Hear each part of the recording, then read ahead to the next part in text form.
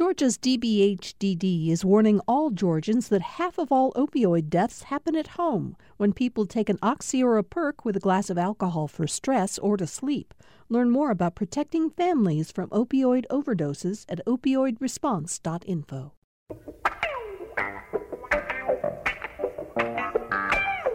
Just a few days ago, on Saturday, June 12th, we marked a difficult anniversary in Georgia. It was 1 year ago on June 12th that Rayshard Brooks was shot and killed by Atlanta police. An investigation continues in that case, but Rayshard Brooks' death followed the deaths at police hands by George Floyd, Breonna Taylor, and others. And all of those events began mobilizing people. As everyone knows, the summer of 2020 saw activists flooding the streets, demanding social justice, an end to systemic racism, and at the same time that individuals were demanding that we look at the racism that this country has dealt with for centuries. Businesses were, for the first time in a very long time, it seemed to me, looking much more deeply at what role they played in perpetuating racism within their own companies and what kind of messaging they were sending out beyond their own businesses to the rest of the community around them about the need for social change, racial justice, and the like. So here we are, June 15th, 2021. It's been more than a year since corporations and other institutions started making big promises about how they plan to change. So today we're going to take a look at where we stand with efforts to, in fact, confront racism, promote anti-racism programming in institutions here in Georgia and across the country. And we've got a really fine panel to do just that. I'm going to start by introducing Subha Barry, who is the CEO of Seramount.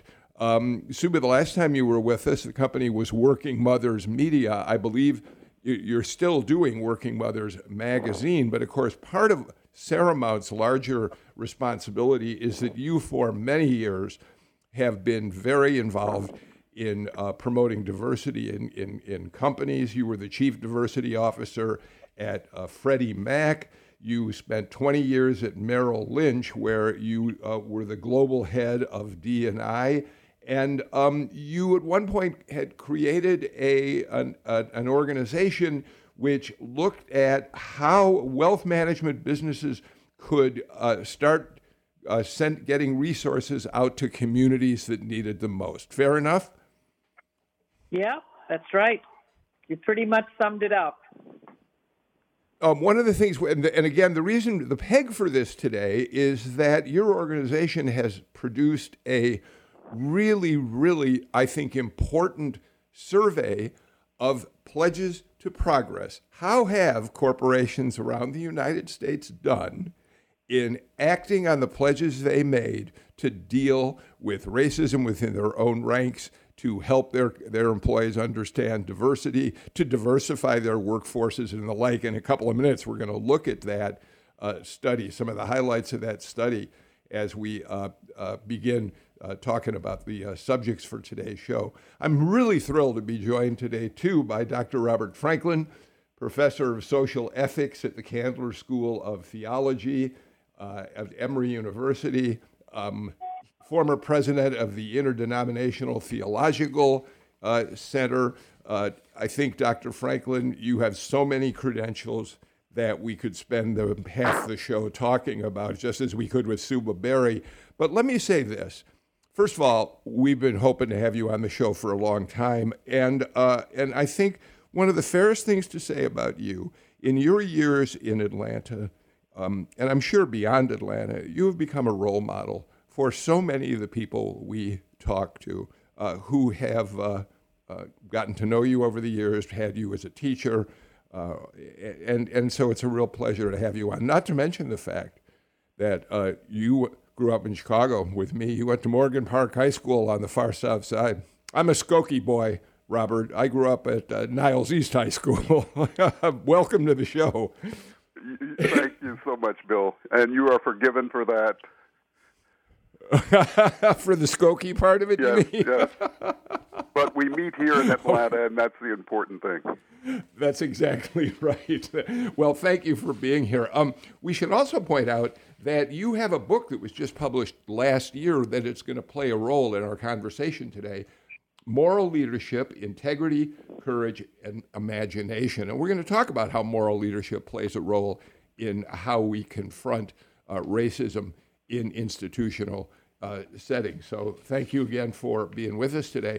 We're also joined today by Kyle Stapleton, Senior Manager of Culture and Experience at WarnerMedia Studios. You also are on the board of an organization that is been come together to get marketing and advertising agencies to look at their responsibilities to diversify their workforces in the last year. You call it the A Pledge, I believe, right, Kyle? Yeah, that's right. A for Atlanta and A for agencies. And I want to talk to you about how well that work is going and what got you involved in that work to begin with. And we're joined by senior reporter from the Atlanta Journal-Constitution, Matt Kempner. Matt, we're glad you're here because a couple of weeks ago, you did a pretty all-inclusive study of how Atlanta businesses, Metro Atlanta businesses, were doing in terms of promises they had made to deal with racism, either in their own workplaces or to diversify the workplace. So thank you for joining us. It's good to be here. Glad to be on. Okay, let me start, if I may. Robert, I'm going to start with you, if I may. And then I'd love to get everybody to weigh in on this. What changed, Robert? Why is it that we have known that there's a systemic racism in America for many, many years? We have in the past seen terrible acts of violence against black people by police.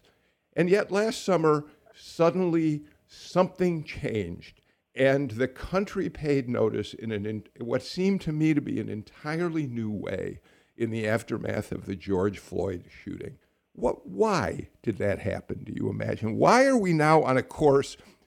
We're going to talk today about how successful it is, but why are we on a course where people at least are paying more attention today? Great question, Bill. I think that we've been here before, and that was in 1955 with the murder of Emmett Till. And once again, an image convicted all decent and rational people. The image of a boy, a child who was mutilated, murdered, tortured, and the grief of a mother and a church community. By the way, I was reared in Chicago, as you know, and near the church where the funeral occurred. But I think there was something of a shock to the heart and conscience of America. Things that we had been living with and heard about suddenly were focused with the video, the viral video of the George Floyd execution. And for 9 minutes and 29 seconds, America had to sit with the discomfort of knowing that people whom we trust as law enforcement, there are some of them who are engaged in very bad behavior. And I was really proud to see how America responded. We'll talk about how the corporate community responded, certainly in the religious community, in colleges and universities around the nation. People were mobilized. A shock to the heart and conscience prompted people to act. And I think today's conversation is so important. 1 year later, so what? What difference and what remains to be done?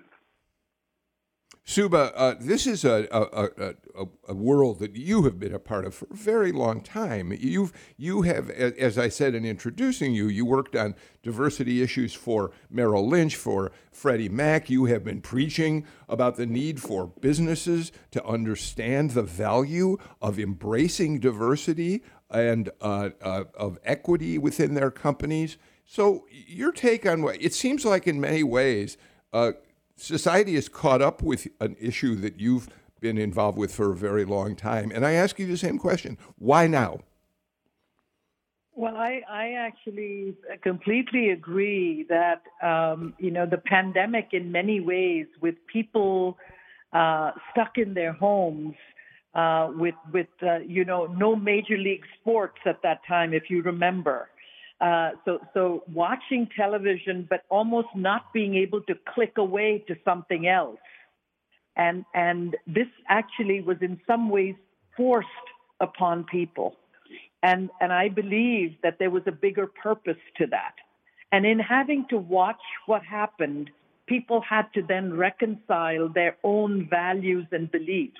And I'm hard-pressed to believe that any decent human being would not have been moved to take some kind of action as a result of it. And that included corporate leaders, people who could walk away to say, I'm focusing on my bottom line, I'm focusing on my next quarterly results, could no longer say that because their employees rose up to say, what do you think?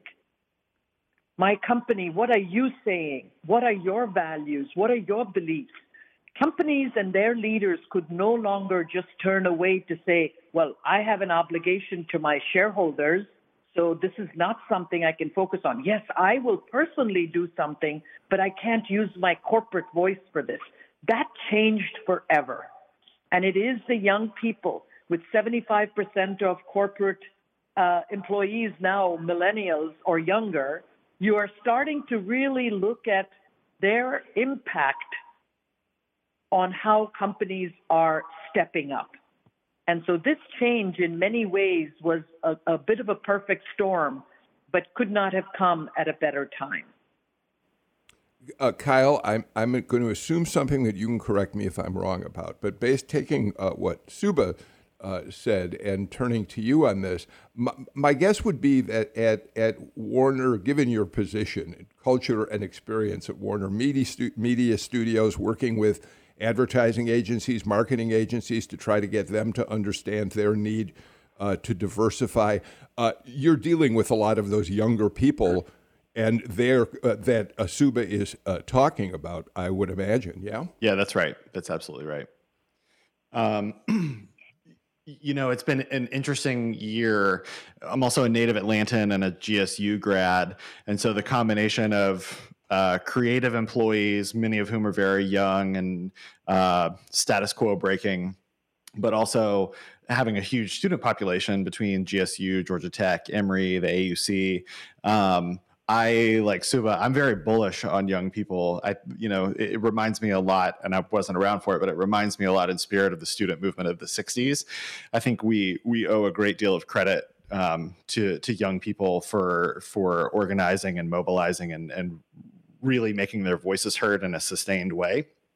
But it has been interesting in organizations, that status quo being broken of you don't talk politics or religion at the dinner table. That's not a thing anymore. And I love what I've seen in the creative industry, where the people who are in charge of telling the stories that people see themselves reflected in, know that we have an obligation to do more, right?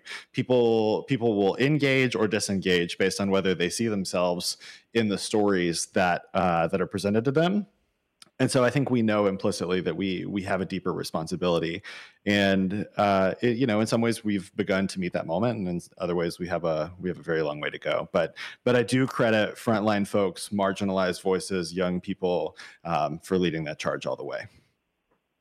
Matt, I want to talk to you about this from a journalist perspective for just a moment. Certainly the events, the police incidents, the awful shootings that we witnessed played a role in the activism that we saw. But it strikes me, certainly it was true here at Political Rewind, and I wonder in your thinking as a journalist if it played a role as well. And Subha kind of referred to this. We were living in a pandemic where we recognized the pandemic showed us the terrible gaps in those who have and those who have not. We know that health outcomes for minority people were far worse than white Americans. So we understand how we really grew in our understanding during the pandemic of the divides that the coronavirus awakened us to. And then, of course, the shootings themselves did the same thing. When all of this began, did it occur to you, as it did to us, that we'd better start spending more time talking about issues of systemic racism and the need for more inclusive societies? And how did that affect you as a reporter?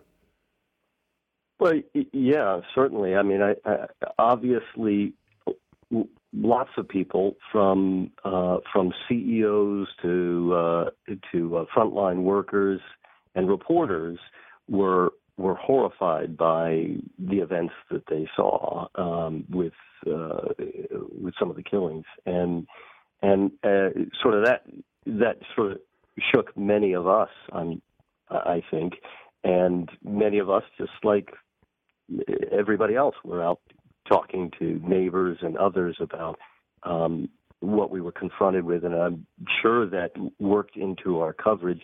Obviously, there was a tidal wave of news last year. It's really never stopped, unlike anything in my 30-plus years of journalism, jumping from huge issues from the pandemic and others, but certainly race became a crucial part of our coverage. But frankly, it was a crucial part of our coverage long before that. That just sort of stepped it up because it was so much a part of everyday Americans' daily lives in more direct ways than they could avoid.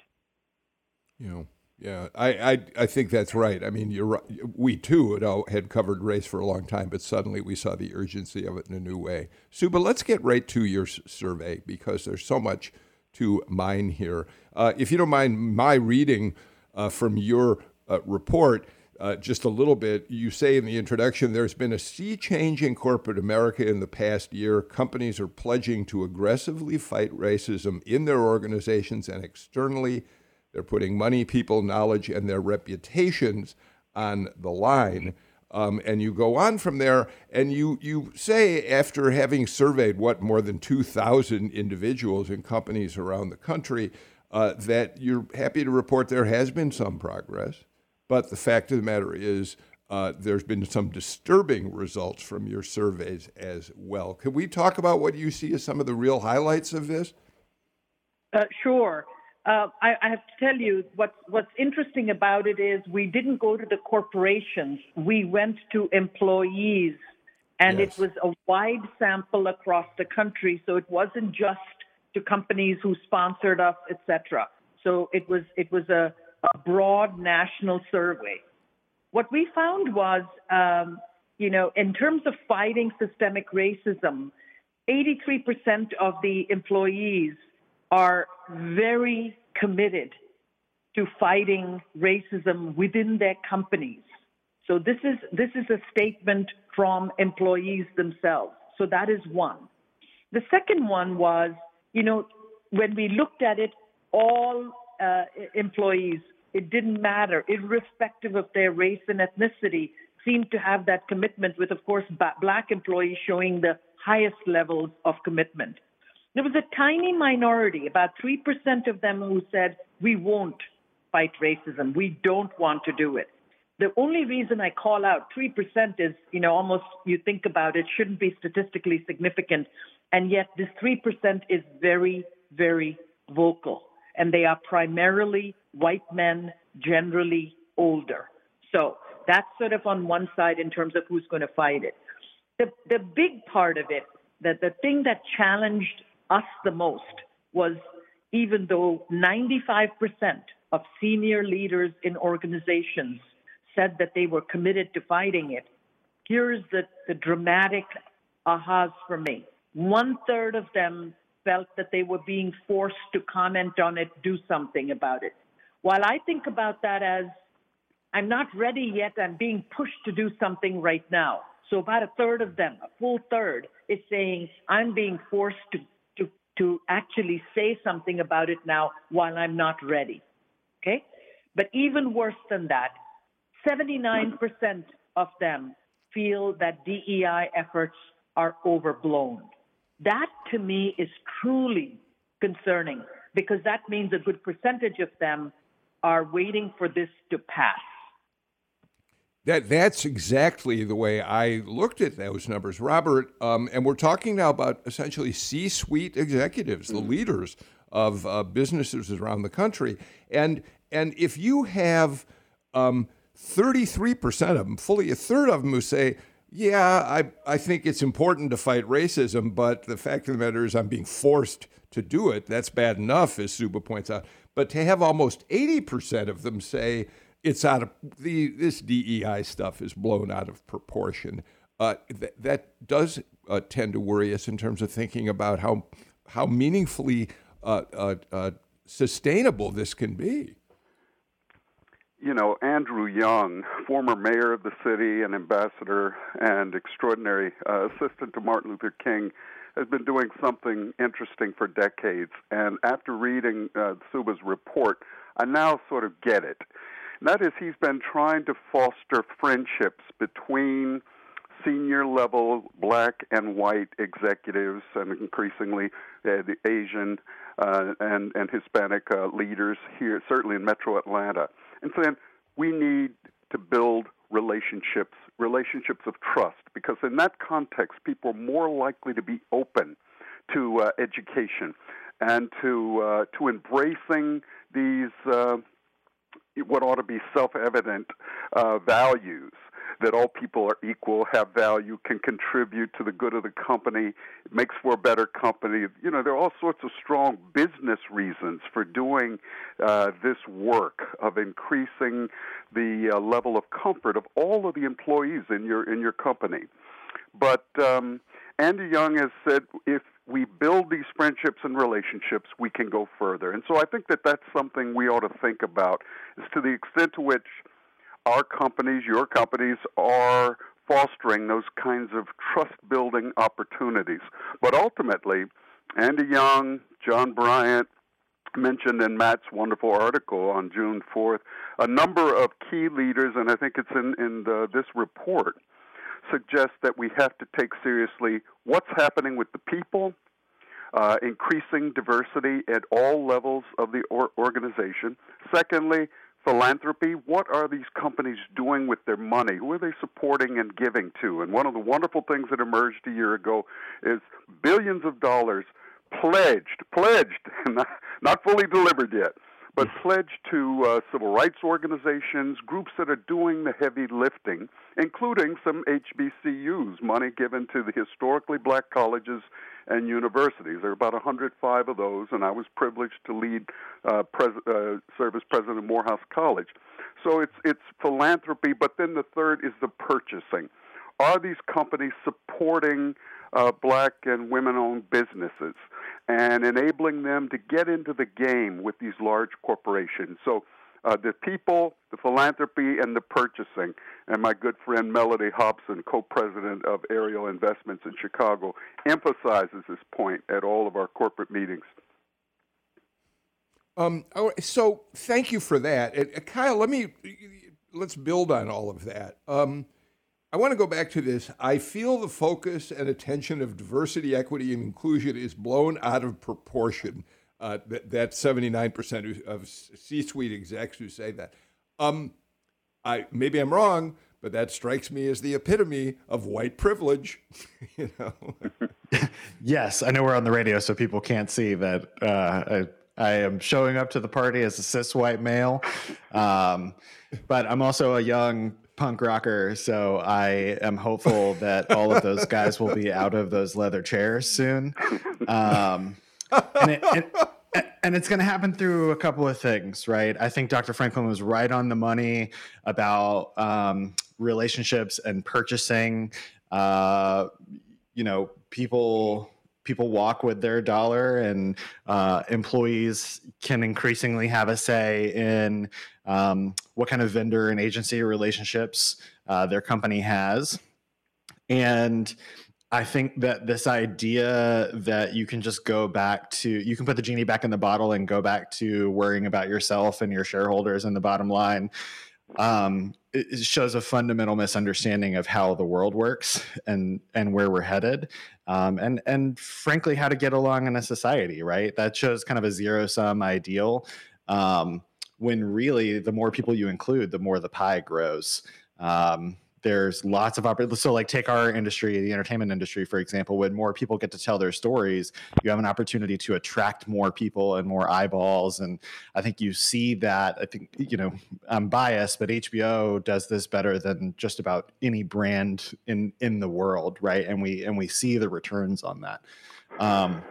I think you'll increasingly start to see that in more conservative industries where, with sustained pressure and vocalization from frontline employees, those relationships, those purchasing types of decisions, suppliers, the up and down the supply chain, things will change, but only with sustained pressure.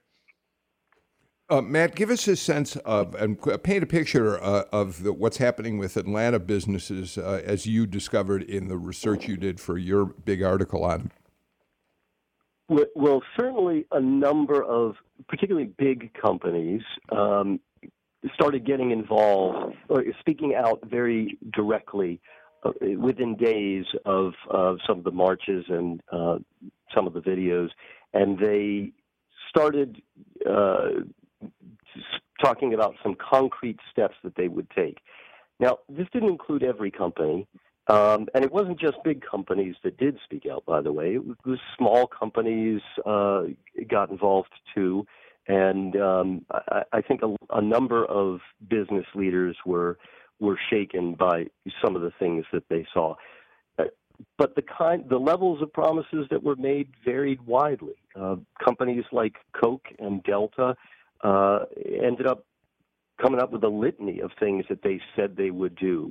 Many of the issues that folks have just chatted about, from supplier diversity to making sure that their very most senior ranks mirrored the populations that they were in their communities.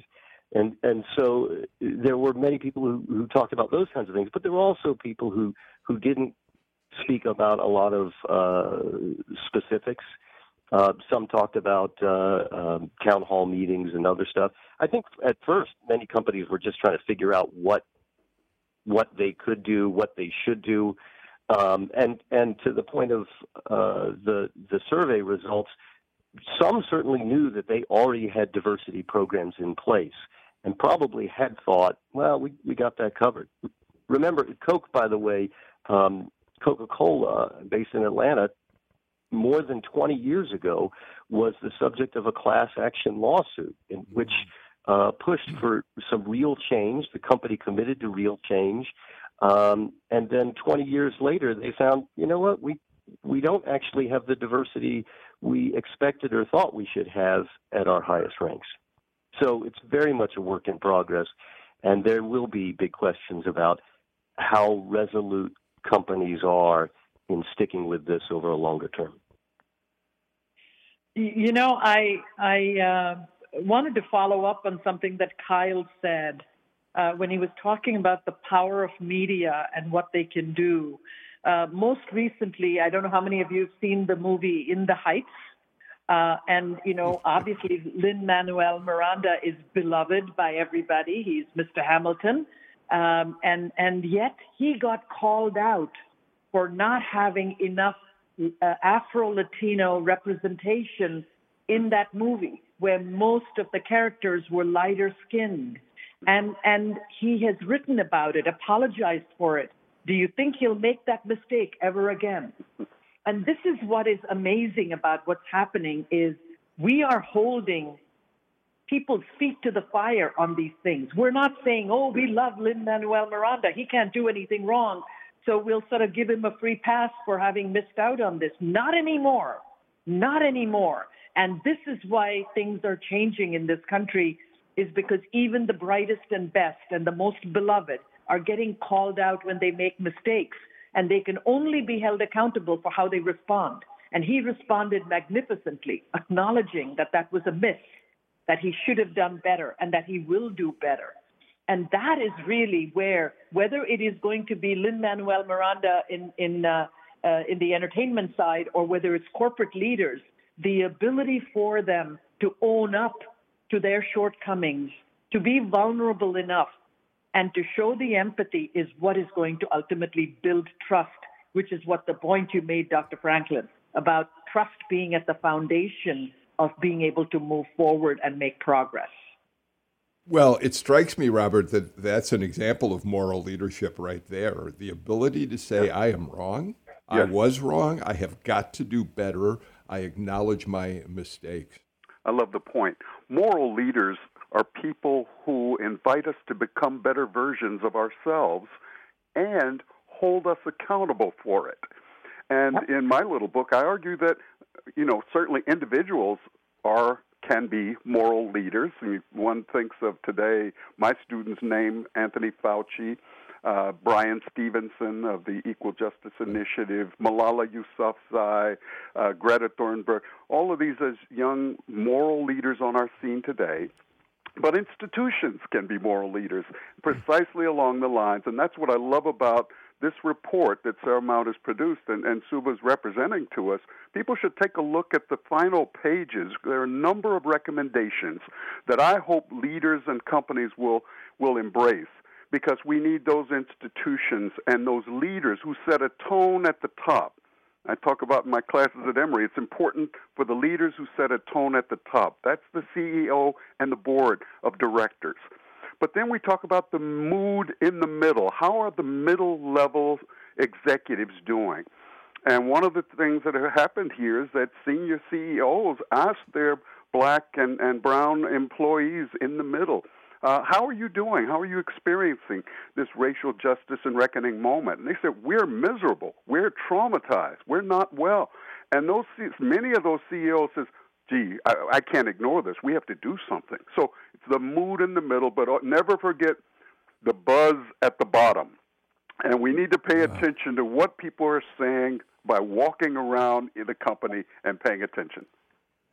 You have set me up for a conversation that I really was looking to have as we move forward with the show. I got to get to a break, but when we come back, Kyle, I want to get you into this conversation because you do represent some of the younger people who are encouraged by the fact that we're making some progress, but there's some data in Subha's report that we really should dig into that has some warning signs about even how younger people might be seeing how everything is unfolding. So let's do a break right now, and we'll be back with more in a minute.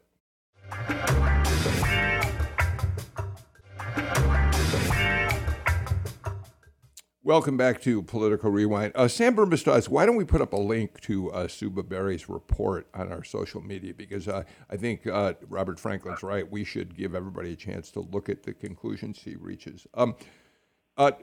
Kyle, as I said, I wanted to start with you, but I want to take a page from Subha Barry's report on the pledge to progress in terms of racial inclusiveness, diversity, training, and the like in businesses around the country. The report concludes that employees of color are less likely to feel included compared to white colleagues, even given all of the emphasis on diversity training in companies today. So that black employees are, they say they feel less welcome and included within their team than white or Hispanics. And the same goes for ideas, less likely to be heard within the team, feel a little bit less likely to share contrary ideas with the team. Do you think there's an age difference there? We don't see this broken down by age, but do you think younger people have a different sense of race and the barriers between races than we old folks like me? Unfortunately, no. Plus got change, right? Oh, okay. I think that people throughout their lives have experienced racial bias, racial aggression, generational trauma handed down. I think some things are better, but until they're great, they're not great, and I think one of the main things is when you start to parse out data within an organization or an industry, you see that people of color don't advance at the same rates. They don't matriculate through companies into senior roles. So you don't see as many, you don't see as much racial diversity generally after that middle level that Dr. Franklin referred to. It's really like director level title at many corporations and above, certainly VP level, contract, senior executive.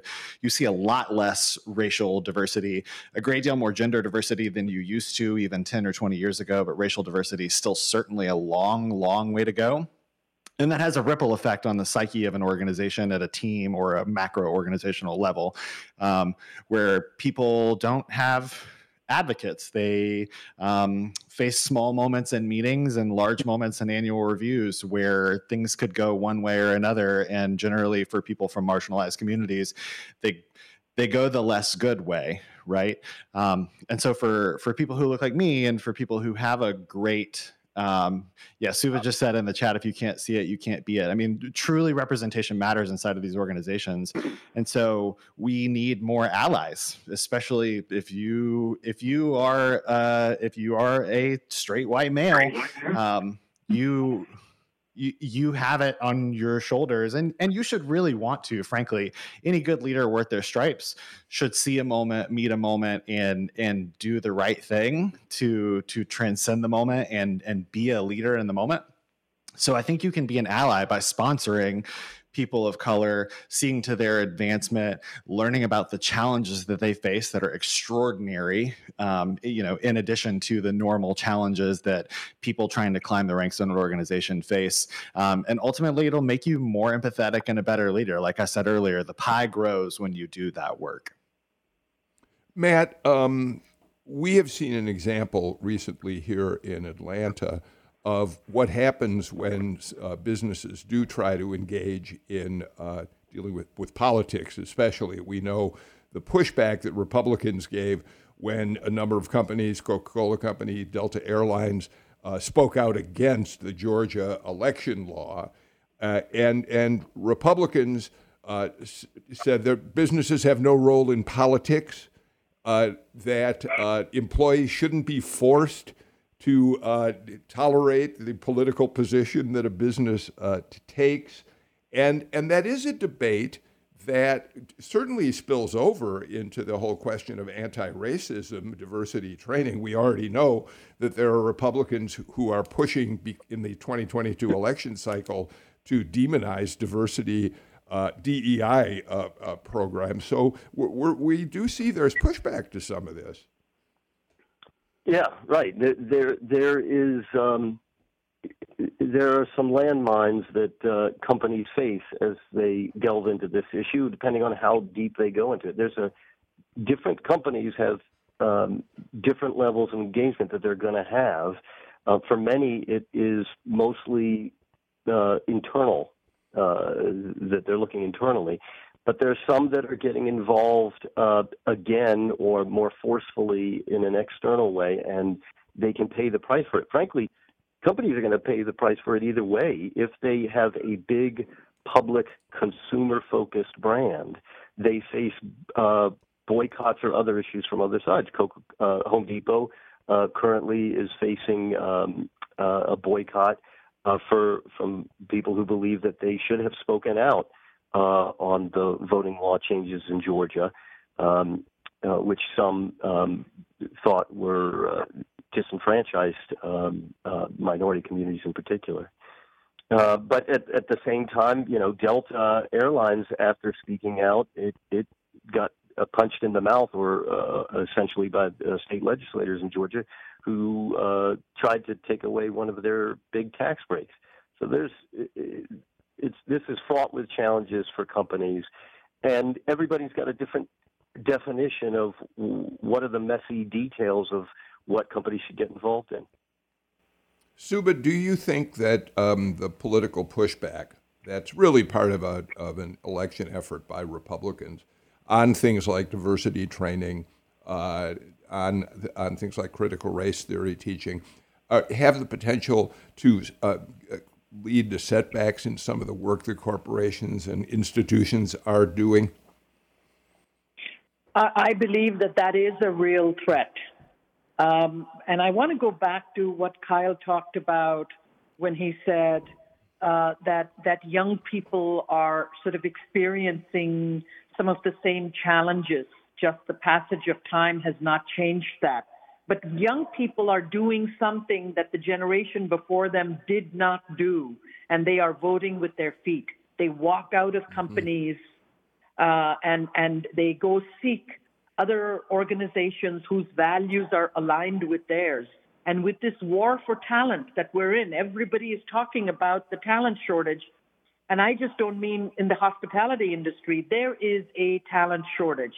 Our early research about 5 years ago showed that there was going to be about a 23 million person talent shortage over the course of the next decade. We are there. We are living it right now.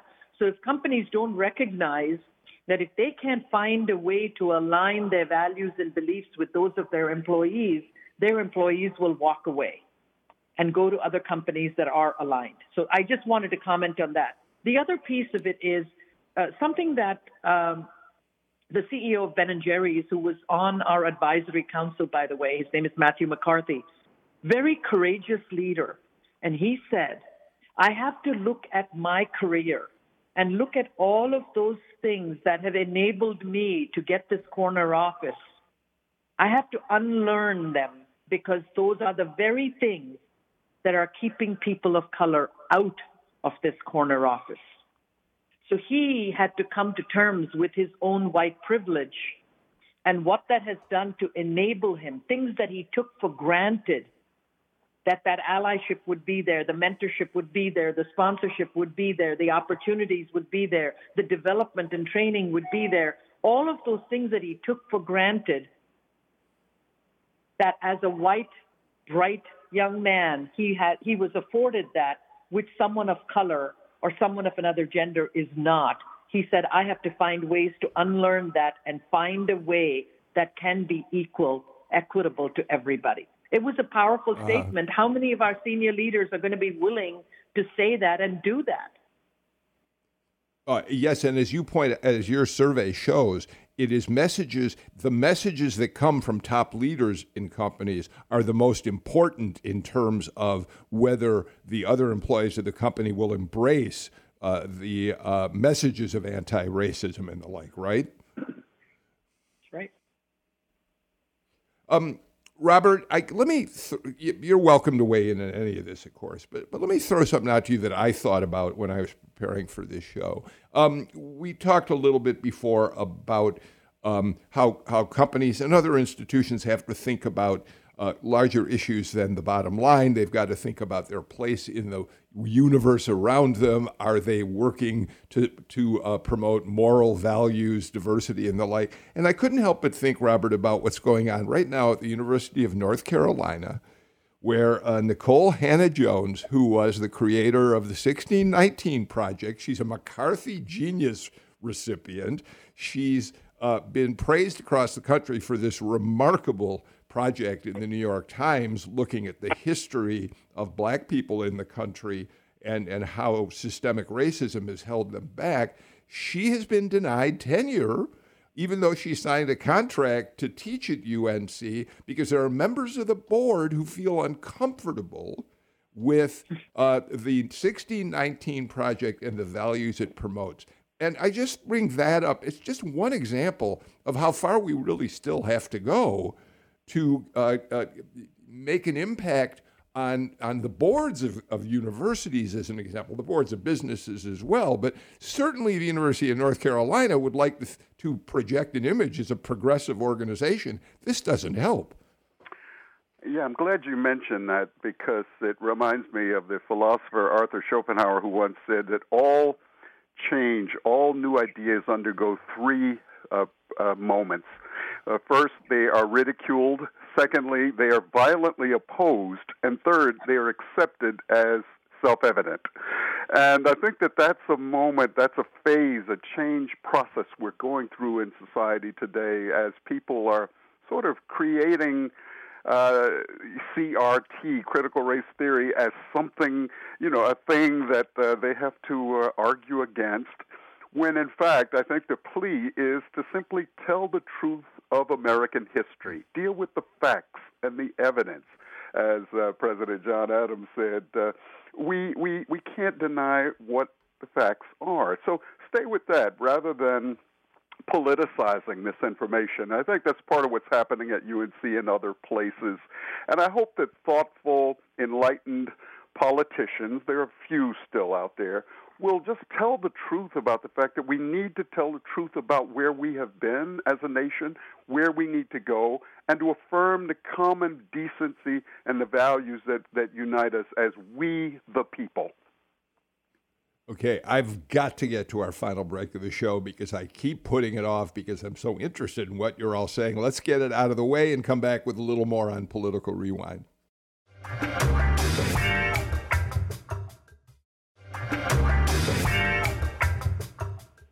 Subha Barry, as we were getting set to do this show just before it started, you and I both noticed a big announcement from PwC, which is basically a tax consulting business trying to help companies understand how to deal with their tax structures and that sort of thing.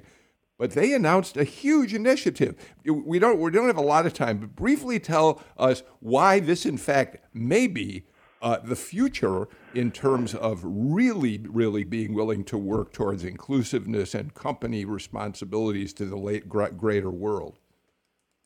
So Tim Ryan, who is the U.S. chair of PwC, said they are announcing a once-in-a-generation strategy change aimed at really, stakeholder capitalism. It's something that I've spoken about, which says that companies have not only an obligation to their shareholders, but to their stakeholders, which include their employees, their communities, their vendors. It includes even the environment.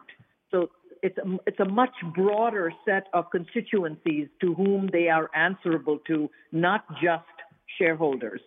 So what Tim Ryan says is they're going to be focusing on two issues going forward. One is trust, and the other one is sustained outcomes. So when you think about trust, he says expectations are going higher as it relates to ethics, worker pay, worker safety, DEI, ESG, data use, artificial intelligence, ethics, etc. Questions like, are you paying your fair share of taxes? Are you moral, not just legal? And they say they are going to help their clients build the culture, the systems, the processes, the checks and balances, and ultimately the reporting all around trust. Kyle, that's the sort of thing, the blueprint for how big companies can truly affect change.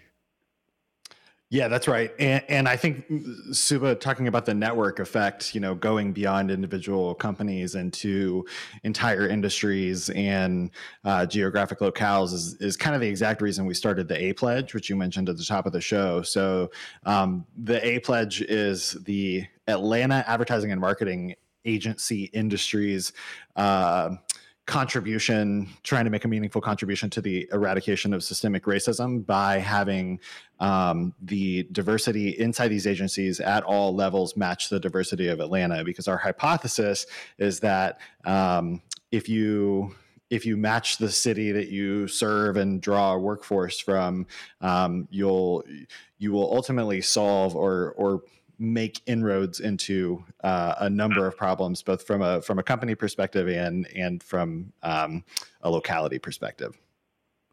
Matt, we're starting to run short on time, but can we assume that the AJC is going to continue to be looking at how companies do, in fact, live up to promises to deal with anti-racism efforts, diversifying the workforces, getting better supply chain diversity and the like? Yeah, absolutely. We're going to keep on that. But we're also going to be interested in trying to figure out ways to find out what workers think and how their views shift over time. And that'll be a harder thing to figure out. But surveys like what Subha did are important in sort of understanding some of that. Dr. Franklin, you are the ordained minister on the panel today, and so I turn to you for the very last words with the just 2 minutes we have left. Are you hopeful? Are we all moving in the right direction? I am hopeful. I see it a year ago this time. Just remember, there were all-white communities in Midwestern America that were out carrying Black Lives Matter signs. And they were concerned, and that showed a kind of decency and a goodness in America I think is there, and I hope we'll all remember the wise words of Rabbi Maimonides. The world is equally balanced between good and evil. Your next act will tip the scale. Oh, wonderful. Subha Barry, again, with just a few seconds left. Did your survey leave you feeling hopeful about the way in which American business is responding to what I think is fair to call a crisis? Well, I would tell you that I am cautiously optimistic, and I'm hoping that whatever new normal we create is going to be an improvement on what was, and we can only get better from there. Subha Barry, thank you so much for being with us. We'll put up the survey on our social media sites. Dr. Robert Franklin, Kyle Stapleton, Matt Kempner. We are completely out of time for today's show, but thank you all so much for a fascinating conversation. We're back again, of course, with a new show tomorrow. In the meantime, I'm Bill Nigut. Take care. Stay healthy. Keep a mask with you and wear it where you think it's absolutely necessary. But you know what? If you haven't been vaccinated yet, you don't need to. You need to worry more about masks than those of us who have been. So go out and get a shot, and that'll make things all better. See you all tomorrow.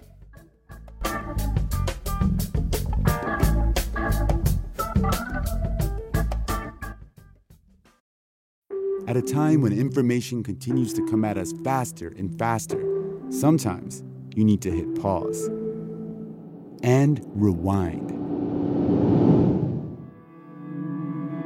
NPR's Throughline takes you back in time to the source of the news stories filling your feed. Find NPR's Throughline wherever you get your podcasts.